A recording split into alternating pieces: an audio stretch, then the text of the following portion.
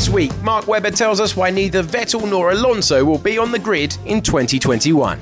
Racing Point's Otmar Safnauer on preparing a team for the most intense run of races in history. And Rosanna Tennant relives F1 esports journey with Matt Gallagher and Tom Deacon. And now, from kitchen tables around the world, this is F1 Nation.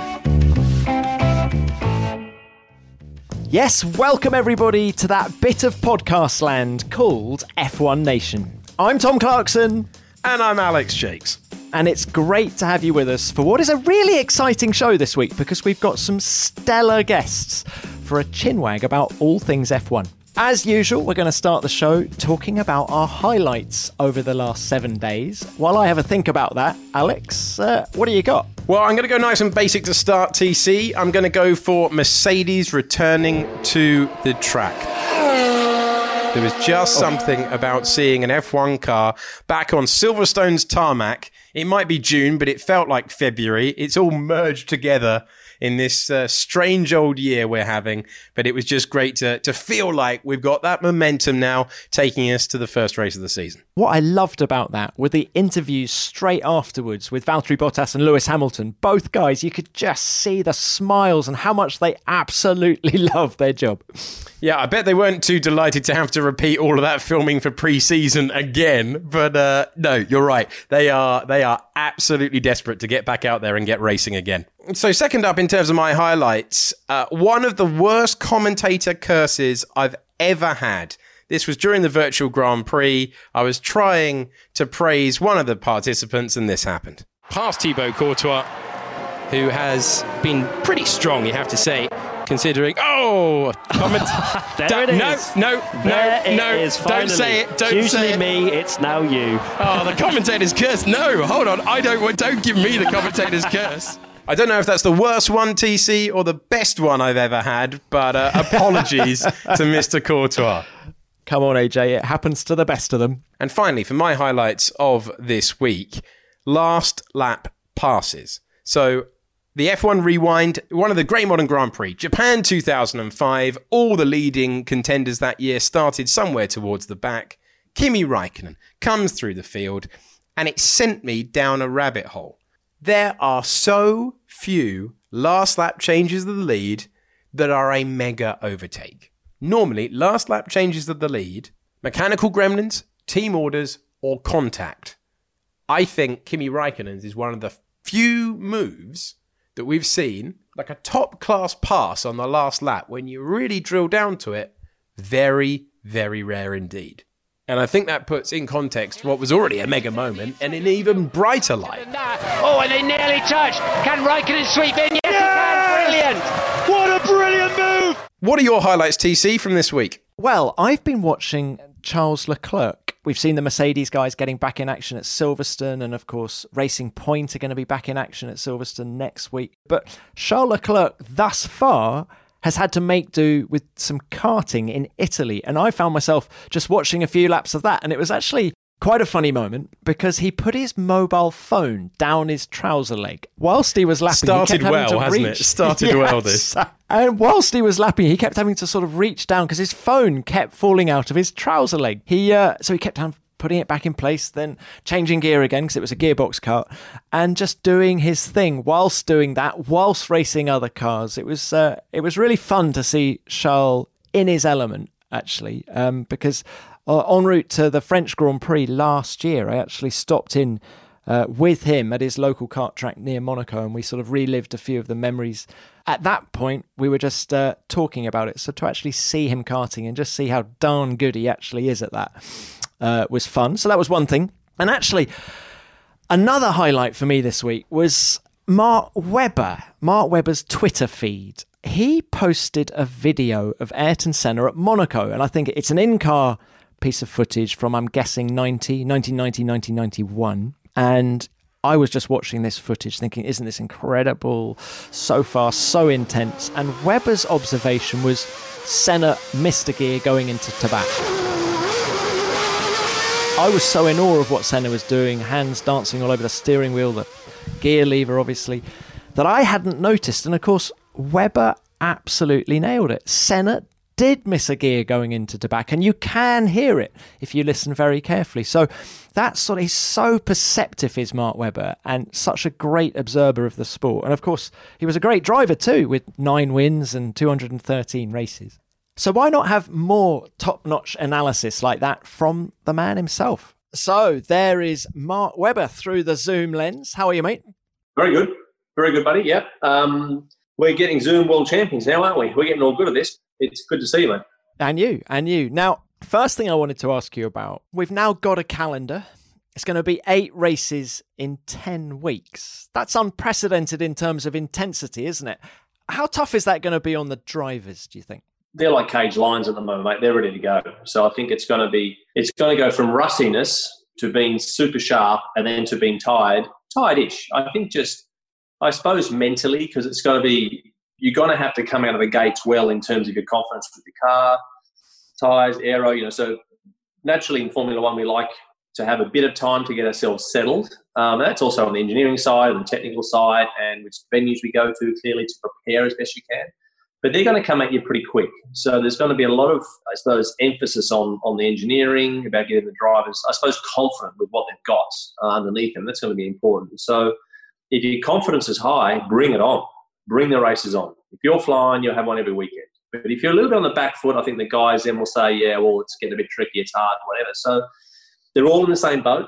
That's the great thing about it. No one's coming back from an injury or mid-season or whatever. Look, they're all in the same boat. Yes, there's been a few guys being able to run old cars and whatnot, but ultimately, when they drive out the pit lane in Austria and have basically what is a serious test session with a race on the end of it and World Championship points at stake, it's going to get real very, very quickly. Mark, you mentioned rustiness and you mentioned having some of the teams running old cars. Is that something that you would have wanted if you'd been a driver in this situation? Yeah, without question. It's always nice to get as close as you can to the car that you're going to compete in. And so it's the muscle memory. I think they call it MMI in military helicopters, which is man-machine interface. So you've got to get comfortable with your surroundings. And when it's coming at you quick, that's what you get rusty with. When you're doing 350k an hour, after a few weeks in the car, that becomes quite natural to consume, that type of frame rate. And then information from the team, and then guess what, it's going to sprinkle with rain. We've got some decisions here, and guess what, and they've got a bit of competition around us, and all of a sudden you have some very, very big decisions to make. Now, when you're in the middle of the season, you're very much settled in, but I think that guys have had a little bit of mileage in something that's very, very close, and it's key on lap time. So even positioning is important, driver position. I'm not being fussy, but they make a difference. It's just nice that you can settle into Austria as quick as possible.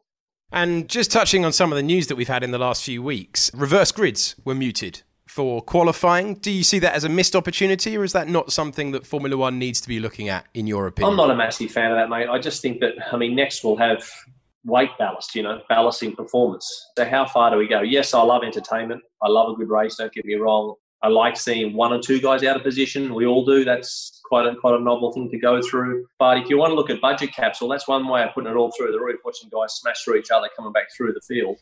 So in terms of damage, that would be chopping off your nose to spite your face, wouldn't it? So I think that let's be careful. For the people at home, and let's keep in mind now that converting new people to our sport and continuing to have new customers for our sport, it's not easier sport to be understood. And I think that, the more we confuse the customer, it's treacherous water, really. So, I don't think you want to overcomplicate things. Yeah, throw in a few grid penalties, things like that. Exactly, yeah. So, Mark, what about another Aussie, Daniel Ricciardo, on his way to McLaren? Do you think that team was his first or second choice for 2021? Wow. I'm not sure, mate. I think that I was with David Coulthard yesterday, and we just had a 30-second chat about it. We just said, it's been twice that the Maranello opportunity was there. For whatever reason, that we all think it's just a total slam dunk, that it should happen, but it hasn't.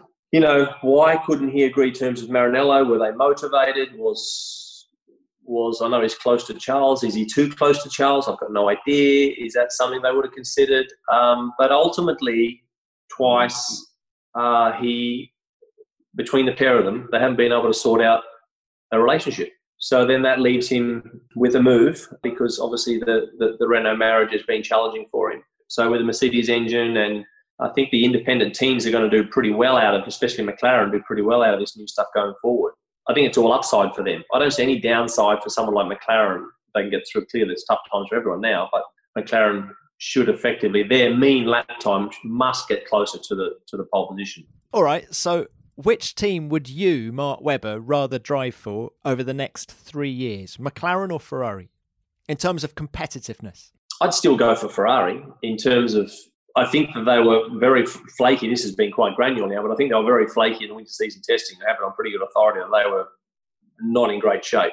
So, Ferrari, they are the last team. So McLaren's a good question. Ferrari are probably the last team that want, which we know, their appetite for the budget cap was very small because they do a very, very good job at having a tremendous budget. But we must remember the last time they won the championship was 12 years ago.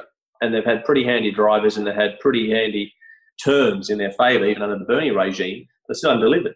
There is the romance, mate. It is Ferrari. I still think Ferrari, I think next year, come 22, 23, I think McLaren could be giving Ferrari a headache.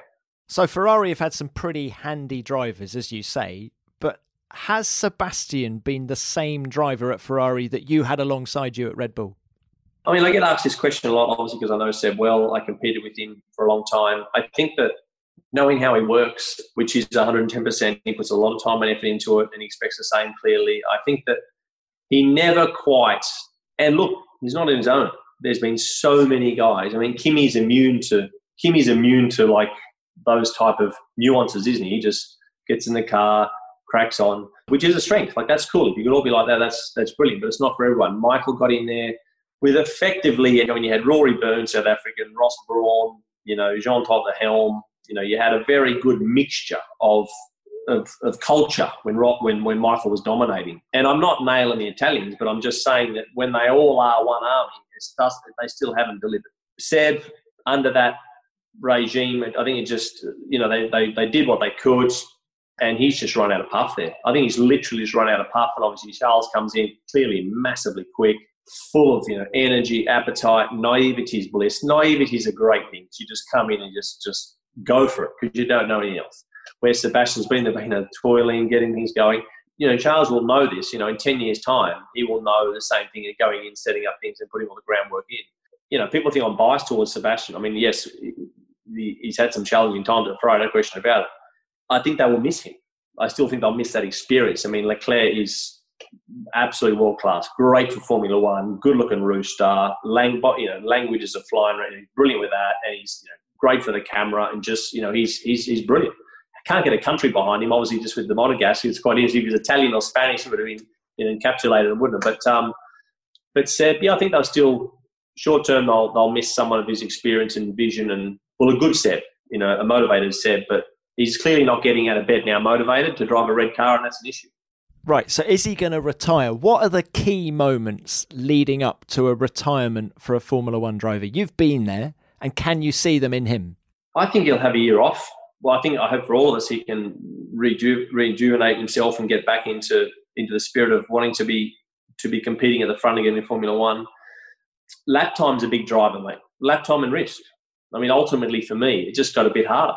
In your late 30s, you're just like, that 10th is just like, just takes a bit longer to get a bit more confidence in certain positions, in certain scenarios. It just gets that little bit more difficult. And we see with Valentino Rossi now. Valentino Rossi is a MotoGP, legend. We know that. But his one lap peak performances, they're virtually over now. I mean, it's a huge departure of what Rossi could do 10 years ago. Craftiness, experience comes in Sunday. Yes, he's back.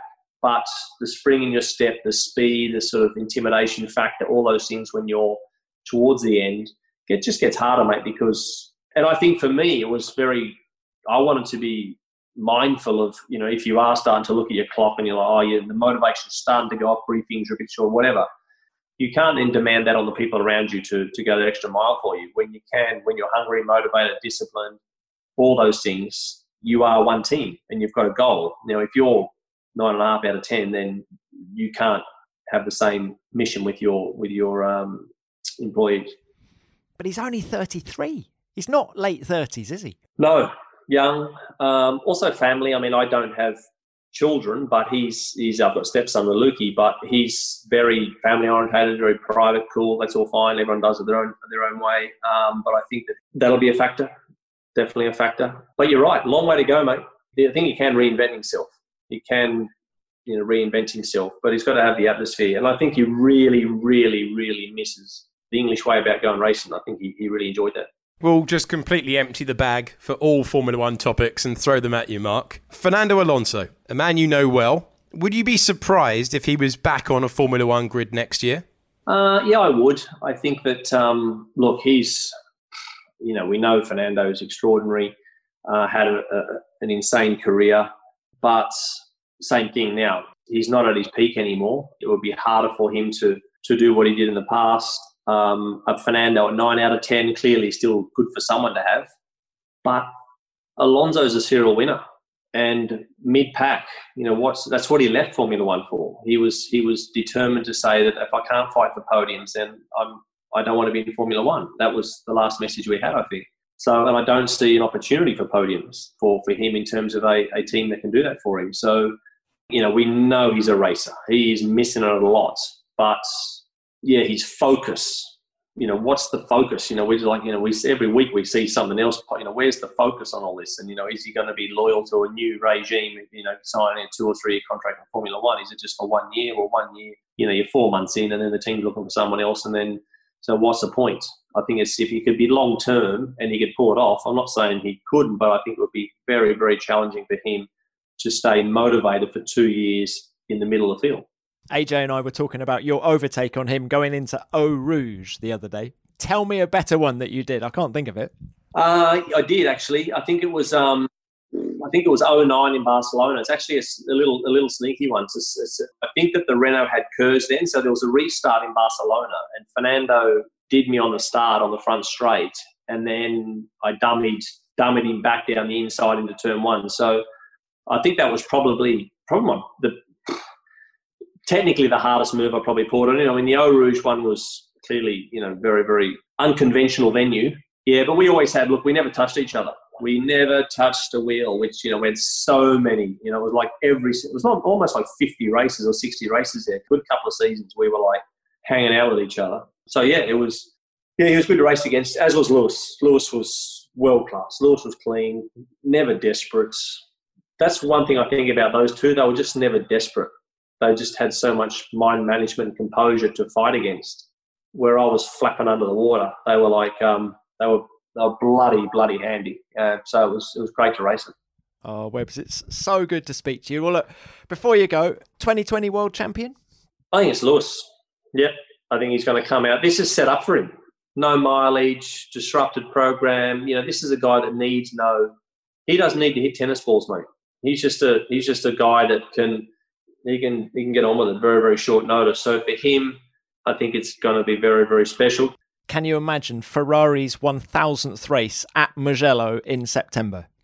Well, mate, what I do know, it will probably be 40 degrees.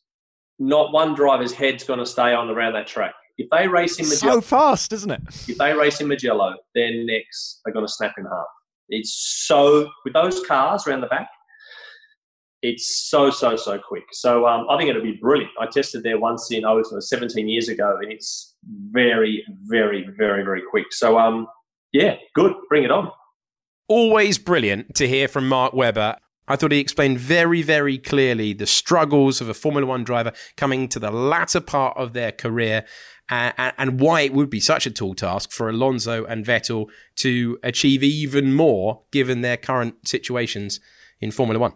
Yeah, he's so articulate, isn't he? And I remember him telling me once, actually, that it is so all-consuming being a Formula One driver that it is exhausting. He said, even when he was out with friends in between races, not even at a Grand Prix, he would take himself away from the party early just to make sure he got his 8 hours sleep and things like that. So it is all-consuming. It does wear you down. And is Sebastian Vettel at that point in his career now? Well, we're going to find out. But for me, Alex, I loved his description of Lewis Hamilton and Fernando Alonso and what it was like to go wheel to wheel with those guys.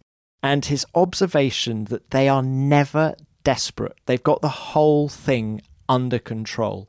There's a sereneness to them almost, isn't there? And for Webber, I just love that description. And also the honesty when he said, yeah, he wasn't like that. He was paddling away like mad under the surface. Whereas those guys, those guys have got it. And when you watch the Hamiltons and the Alonsos of this world, you can absolutely see what he means. And I cast my mind back to that wonderful race at Imola in 2005 when Alonso had Schumacher breathing down his neck for the last 15 or so laps of the race. And he did not put a wheel out of place. Just everything completely under control, or as Mark Webber would say, completely not desperate. It was great. Still to come, we reflect on the explosion in attention for F1 esports in the last few months. But first, it's time to check in with another expert from the F1 paddock. Yeah, that's right, AJ. We've got a team principal up next. It's Otmar Safnauer from Racing Point. Otmar, you're staring at us through our computer screens. Great to see you. How are you? I'm well, thank you. Nice to see you too. Nice to see everybody healthy and fit and getting ready for the upcoming season. Has to be said, Otmar, in your case with slightly longer hair than when I last saw you. I've been struggling to get my hair cut. I don't know when the hairdressers will be allowed to cut hair again or when they're going to open, but somebody told me first week of July, which means I'll miss it. I'll be going off to Austria and then Hungary with even longer hair. Well, we might see you with a ponytail by then. Now look, Otmar, you're a racer. You even raced in Formula Ford in the States back in the mid-90s. Just how much have you missed it? It's a good question. You don't realize how much you miss it until it's taken away, because I've been doing this for 30 years. So it almost becomes routine. And then when it's taken away from you, then you realize how much you miss it. A tremendous amount, more than I thought I would. And what's the plan at Racing Point between now and going racing again in 3 weeks' time in Austria? So we've got a lot of work to do. You know, we're going to be racing under different conditions and situations with our mechanics working differently and different protocols to be able to come into the paddock. And we're going to be traveling differently and we're going to be eating differently. And when we're back at the hotel, we're going to be doing different things. And in between races, we're going to be doing different things. So one, we've got to get all that organized to make sure that we do follow the protocols and we stay safe, fit, and healthy in between the races while we're away from home. So that's one bit of work that we're doing. And then the other bit is no different than before, except for, you know, we're doing it with social distancing and masks on and some of the other considerations because of the virus. We got to prepare the cars and get ready to make sure that, you know, when we get to Austria, we're as prepared as we can be. And that includes things like having the drivers in and doing some simulator sessions, starting car setup for Austria. We're implementing the track now. It's the first time we've had the Austrian track in our simulator. So there's a bit of work to be done there. And then we're going to do a media day too at Silverstone just to make sure that, you know, we get the cobwebs out, so to speak. Who's going to be driving at that test at Silverstone? So Lance will be driving, and we got a bit of work to do at Silverstone when we do the media day. Otmar, previously in pre-season testing, long time ago now, but previously in pre-season testing, you looked very competitive indeed. How competitive are you expecting to be at the Red Bull Ring? Well, that's a good question. Hard for me to predict, but I think some of the competitiveness that we saw in the winter should relate to the Red Bull Ring, number one, and number two. You know, we've had a long time off now, and I don't think anybody's had enough time to, since we're back to work, develop the car and get new bits onto their car. We certainly haven't. But my expectation is the competitiveness that we saw in the winter should also be available to us and become evident in Austria. Now, you've been at Racing Point, or the teams, the various versions of Racing Point for a long time now. Is this the most competitive car you've seen in your time with the team? Yes, I think relatively so. This is the most competitive. We've taken a decent step forward. There have been other times where where we looked really, really competitive. I remember, I think it was Adrian Sutil overtaking Michael Schumacher in a Mercedes going up the hill at Spa, and you know there are races where we're really, really quick and nearly won one at Spa once. And as a general package coming out of Barcelona, which is usually a good indicator of how well your aerodynamic team has done, this is probably the best that I've seen that our aerodynamic team has produced, and the best we've been at Barcelona anyway. Now, you're talking to us from the factory at Silverstone, but there is some factory news I wanted to ask you about, and that there's a delay to the new factory. What's the cause of that? Well, mainly we're on a tight time frame anyway, a project plan that was quite tight, and we had to break ground in the first quarter of this year to be able to finish and move in August of 2021. Well, first quarter of this year, we were in complete lockdown. Nobody was working. Formula One teams were, had our yearly FIA imposed break. Because of it, we couldn't get anyone to progress the factory. So it was mainly put on hold, and it went sideways quite a bit. We came back to work in June, essentially. And even now, not everybody is still working. If you can work from home, you're supposed to work from home. As you can see, the hairdressers aren't back. Not that matters from a factory standpoint. But my point is, we lost a lot of time because of the virus situation and the government lockdown regulations. So there was no way that we're ever going to now make a completion date of August 2021. So when we looked at, well, how far into the future has this moved, it only made sense to move it by a whole year to August 2022, because that August break is a perfect time for us to move factories without disrupting the rest of the organization and what it's really here to do, which isn't move factories, but it's to go racing to a competitive level. Given the financial regulations that are coming in next year, why even the need for a new factory now? You got to remember the factory we're in now was built in the late 80s, I think finished in maybe 1990, and it was built for 150 people. We're bursting at the seams, and because of bursting at the seams, we had pockets of engineers working in different locations. And it's much more efficient if we can all be co-located. Everybody's under one roof. It's still worthwhile building a new factory, giving everybody under one roof, including our simulators. Our simulators are in a different location now. Our wind tunnel's in a different location. The model makers are in a different location. It's just not as efficient. Number one. And number two, we're going to become Aston Martin soon. We've got the land, and it'd be really nice to have an Aston Martin Formula One team campus. So not just us, but some of the road car designers and engineers as well on campus with us. Well, look, you mentioned Aston Martin. Let's quickly talk about 2021 and drivers. We've just had Mark Webber on the show, who's told us that he thinks Vettel's taking a sabbatical. Would you agree with that, or might he be in an Aston Martin Formula One car? You mean sabbatical Vettel? The sense of humour's improved during lockdown, Otmar? Really improved. I can't speak for Seb apart from. We all know what a great job he's done. He won early on in the Toro Rosso, which was fantastic, and 4 world championships. He's had some great races, and I think at his relatively young age of 33, he still has a few good years left in him. But that's not for me to say. We're really happy with our driver lineup, and they're signed up as well. They work well together. We've got Checo, who on a Sunday is as good as anyone. He's very calculated, very clever, good racer, looks after his tires. Lance is much younger than Sergio and learning very quickly, but very, very fast. Great, has great starts, and when he's in the thick of it, he can race really, really well, and he's learning. So I think eventually Lance will overtake Sergio, and having that combination of young and experienced is perfect for us. All of the above, but have you had a conversation with Sebastian Vettel, or sabbatical Vettel, whatever we're calling him? So Seb and I, we can call him Seb and it works for both. So Seb and I have been friends for a long time, even before he was a Formula One driver. I knew him, and ironically, he hasn't called me, so I haven't had the conversation with him. I guess is there pressure to have a Brit in the car going forward, given the Aston Martin links?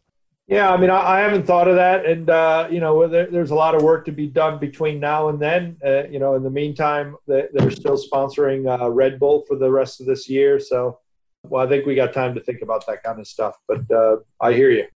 Brilliant to hear from Otmar. Brilliant to hear that he believes that is their most competitive car. And I think they're actually well equipped if that is a surprise package in Spielberg.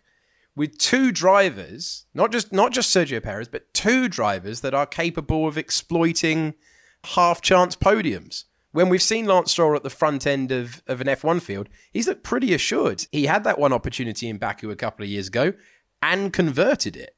Absolutely right, AJ. And Perez gets it done when it matters. And I had a fascinating chat quite recently with Andrew Green, the technical director at Racing Point, who said that Perez is not fazed by anything. And on a Sunday afternoon, with the race going on around him, he is one of the best. And I think it's hard to disagree with him. So if that car is as good as Otmar says, yeah, I think they've got the driving talent to get it across the line. Now, it's written into my contract that I have to broadcast with at least one Tom at all times. And during the virtual Grand Prix last week, this happened. Of course, we have to have them. Alex Jakes up there. The F1 Nation podcast, been thoroughly enjoying that. Thank you very much, Alex. And super of course, plugging. He's a great man, is Tom Deacon. I've always loved his work. Well, typical TC, being generous and kind. For me, I heard a shameless and a brazen attempt to get on the show. Well, I have to admit, they're a good bunch at that virtual Grand Prix, so those tactics have worked. We sent Chief Sim Racing correspondent Rosanna Tennant to reflect on F1 esports journey with pundit Matt Gallagher and the shameless man himself, Tom Deacon. Just talk me through how F1 esports has developed since 2017 now? It's been a long old journey, hasn't it? Myself and Matt were there from day one, and no one knew what to expect of this F1 esports. It was an opportunity to shine a light on these amazing F1 esports sim racers, and we took the best from around the world. They had to compete online, and the fastest got through to a qualification, which was held at the Gfinity Arena, and then that led them on to Abu Dhabi, the best of the best, the best 20. We were like, well, this is incredible. Where can this go? I don't think we ever expect to be now 4 years on thinking, we get to see the best of the best compete. You're talking about the best of the best. Matt, the talent that we see coming through now in F1 esports is unbelievable. The amount of work and dedication these guys and girls put in, it's insane, isn't it? They're known as aliens in the Formula One gaming community because they put in a hell of a lot of work, and fair play to them. It's their job for a lot of them, and they're, especially now with the Formula One teams involved, it can be a proper career, which some people probably didn't realise before they looked into F1 esports. But yeah, it's amazing to see the dedication that these guys put in, and I look at them and I think, wow, goodness me, I used to think I was good, and then you see what they do. And, they're inch perfect. And it's a complete masterclass whenever I watch them. And you've been taking part a little bit during the lockdown, haven't you? How's that gone, Matt? Yeah, I've been dabbling in sim racing because, what else can you really do when you can't leave the house? So, fortunately, I've had a simulator all sorted. And it's been fun. It's been good to get back in the cockpit and kind of show glimmers of pace, but then usually bottle it. So that's kind of standard for me, really. Tom, what have you made of Matt's performance? Do you know what? I've been very impressed. However, watching Matt Gallagher reminds me just how good these sim racers are and how far Matt is off the pace. But oh, come on. Wait, I hadn't finished, Matthew. However, it just goes to show how good the guys are that we're champion every time we do F1 esports. But Matt, with more practice that he's putting in with this lockdown period, he's not far off, Rosanna. I reckon he's going to be on that podium at some point. Pop a bit of WD-40 in my limbs and then I'll be right there. Do we call that sandwich feedback then? It was constructive, wasn't it? I'm proud of Matt. I love Matt, and I want him to compete with the best. But sometimes I just miss him being in the hosting desk. That's all, Rosanna.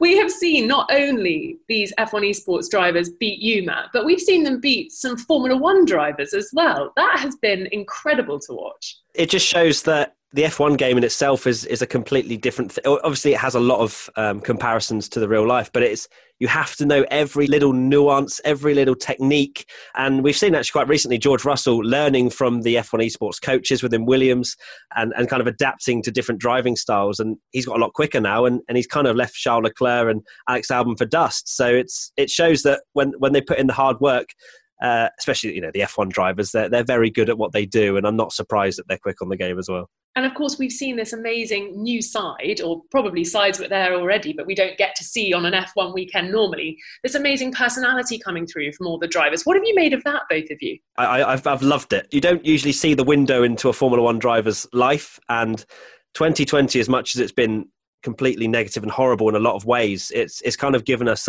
it's just so weird as a Formula One fan to watch them on Twitch playing games with each other and driving around in trucks and lawnmowers and you name it. It's ridiculous, but it's amazing to see. And I think it's going to be interesting how the fans react now to when they see the drivers, because I feel like they almost feel like they know them a bit better. It's the Truman Show. We're watching now Charles Leclerc, Alex Albon, George Russell, just 24/7. We want more access into their life. The fact that Charles Leclerc's girlfriend got locked out of the house and she had to basically subscribe to his Twitch channel to make sure that she could contact him to let her in. That's what we love. And those moments when you're in the paddock as well and you get to chat to the drivers and they just give you that little bit more glimmer into their real life. We absolutely love it. And that's what's great about getting to know these F1 esports sim racers as well, and how they're moving into that esports teams and as part of the F1.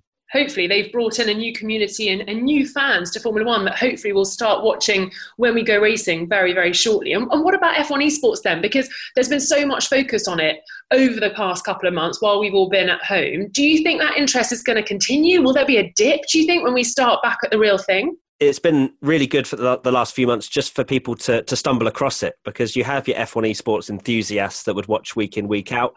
But when there's nothing on, you check it out. Oh, what's this on YouTube? Oh, it's the F1 esports. Let's have a watch. Virtual Grand Prix, really exciting. You got commentary. It's a polished broadcast. And I feel like a lot of people will have been swayed over from, it's just a game, to, this is actually pretty good entertainment, because that's what you need. You just need that one viewing to then go, actually, this isn't just a game, this is a proper sport, because it's esports. There is sport in it. It's been very entertaining, and I almost say thank you to you, Tom, for that as well, for keeping the ship steering in the right direction. It's very easy to get distracted sometimes, especially when we're working together on the F1 Esports Pro Series. You're normally roaming around, chatting to the drivers. Unfortunately, that couldn't happen. We had that brilliant moment during one of the challenges on a Sunday night where Nico Rosberg was interrupted by his wife, Vivian, in the background. I have to say that will stick around with me for a long time. Just picking up from what Matt said, in terms of where F1 esports will go from here, it has provided a bit of joy and a bit of entertainment for everyone. I think that Alex Jake's partnership with Matt Gallagher is blossoming, Rosanna. It's genuinely so good to listen to, and I think that's something that Matt was commentating before, but new opportunities come about, and that's only exciting in F1. I think everybody has been brought together by the F1 esports crew, as it were. And what about the Pro Series? Are we going to see more of that in the coming months? Well, I hope so. It would be good to, at least if they race from home, we've seen that it works already with the broadcast that we've been doing already. So at least we've got that as a foundation, and we can build from there, and hopefully we can start to bring the studio and the drivers back in again, because it's amazing to have that audience atmosphere as well, which I do miss a little bit when we're doing the shows and there's just bare bones and hardly anybody around. It's very weird, but yeah, I don't see why not. I think there's more eyes on it than ever. So yeah, let's bring it back, please. That'd be lovely, as long as I'm with Tom, of course. Oh, of course. But the interesting thing is, it's now the time it will come back for the F1 Esports Pro Series, where there's a draft. So some of the drivers that have been competing online in the F1 teams they haven't gone unnoticed, because the F1 teams are looking to improve every roster. There's transfers moving from team to team that's been going on. So it will be starting again later on in the year. So you could have another future winner like David Tonitza or Brendan Lee coming out of nowhere. Thanks for that, Rosanna. Yeah, it sounds like it's been a lot of fun, this esports. Who have we got on Sunday, AJ? We've got George Russell coming back. George Russell is coming back, the champion-elect. He's going to be with Nicholas Latifi. And a shout-out to Nicholas Latifi, who's taken part in every single virtual Grand Prix. So well done to him for being an ever-present member of the grid. We've also got Alex Albon, Valtteri Bottas back again, and Pierre Gasly as well. Cracking lineup. And the F1 Esports experience does not come to a close when the Virtual Grand Prix wrap up this Sunday. The F1 Esports draft will be back, we hope, sometime in the autumn, so those drivers can show their skill even more than they have done during this lockdown period. As ever, we would love it if you would subscribe to the show, and why not leave us a review? And we might even give you a shout out on next week's show. Yeah, we're going to go through as many as possible next week. We have run out of time for this. Our thanks to Mark Webber, Otmar Safnauer, Rosanna Tennant, Matt Gallagher, Tom Deacon, and most importantly, you for listening. Next week, we'll be back with a quick-fire mailbag, the return of Challenge Rosanna, and another F1 driver giving their thoughts ahead of the 2020 Formula One season, which is not too far away now. Thank you so much for your company. We'll speak to you next week on F1 Nation.